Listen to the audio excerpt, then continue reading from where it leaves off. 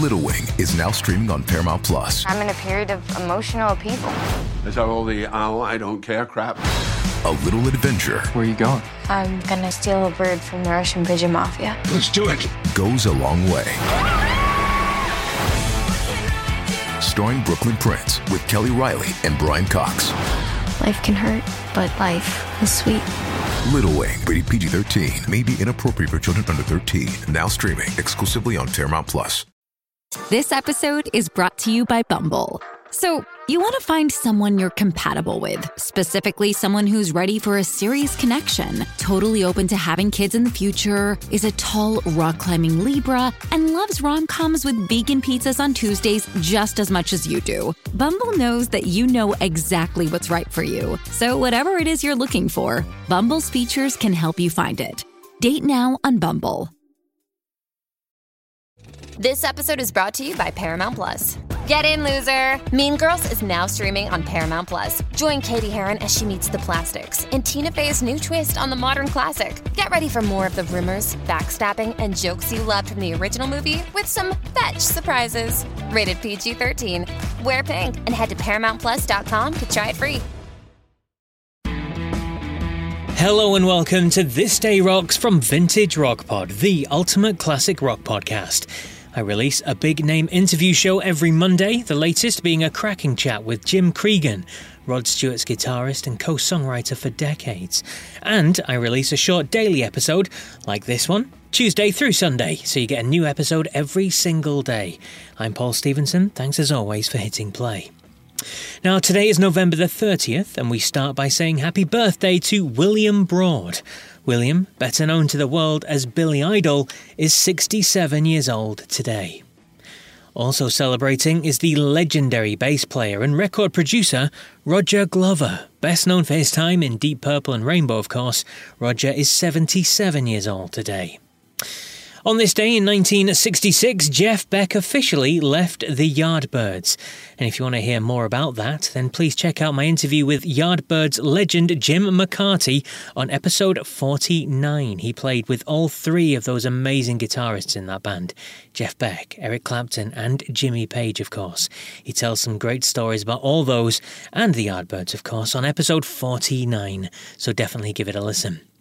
And also released on this day in 1982 was one of the biggest selling albums of all time, perhaps not strictly rock, but it featured contributions from Paul McCartney, Eddie Van Halen, and Steve Lukather, David Paich, and Jeff, and Steve Porcaro from Toto.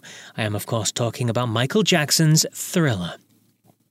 And for today's main show, we're looking at another mega-selling album that was released on this day, but in 1979.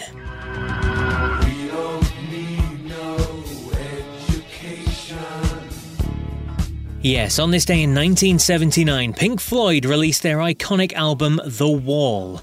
The powerful double album, concept album, has shifted over 30 million copies since its release and spawned the mega hit single, Another Brick in the Wall Part 2, which was number 1 in the UK. Now with me today to talk about this release is friend of the show, Philip Waters from Pink Floyd Collectors. Towards the end of 1979, Pink Floyd's highly ambitious double album, The Wall, dropped, followed by the single Another Brick in the Wall Part 2. Initially, Pink Floyd fans and critics were perplexed by the release. Labelled self-indulgent and void of Floyd's renowned space rock sound, even the concept baffled listeners.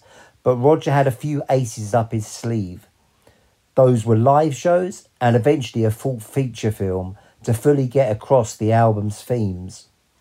The album also got an unexpected bump from the single Another Brick in the Wall Part 2, which got a lot of radio play worldwide and secured a Christmas #1 slot in the UK. The single was their first release in their home country since Point Me at the Sky back in 1968. Critics and fans would soften over time, and The Wall is now considered a classic album alongside Dark Side of the Moon. The album currently holds the 8th place in best-selling albums of all time, and Roger Waters' live performances of the classic album between 2010 and 2013 grossed more than any other tour in history. And a big thanks to Philip there from Pink Floyd Collectors. Check them out on all the social media channels, please. He's always sharing some brilliant Pink Floyd memorabilia, which is fabulous to see. Just search for Pink Floyd Collectors. But that's it for November 30th. I'll be back tomorrow for the first day of December with more On This Day rock goodness. But until then, take care.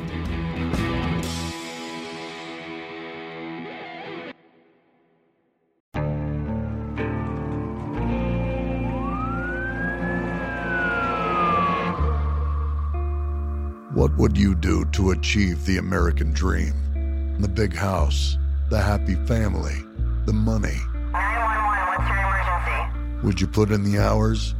Would you take a big swing? What's the problem? What's the problem? Would you lie? Would you cheat? Would I shop? Would I shop? Would you kill? Yes. My mom and dad.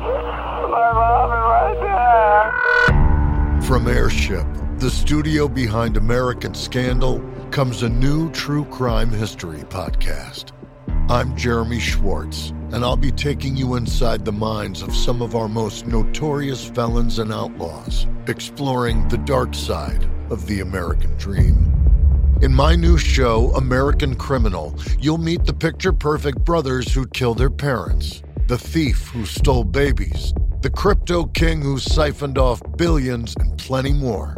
From assassins and gangsters to killers and con artists. Whatever the case, whoever the criminal, you don't know the full story. Until now. Don't miss the debut season of American Criminal, The Menendez Brothers, beginning February 29th. Listen wherever you get your podcasts, or to get early ad-free access to the entire season first, plus hundreds of other ad-free history podcast episodes, subscribe at IntoHistory.com.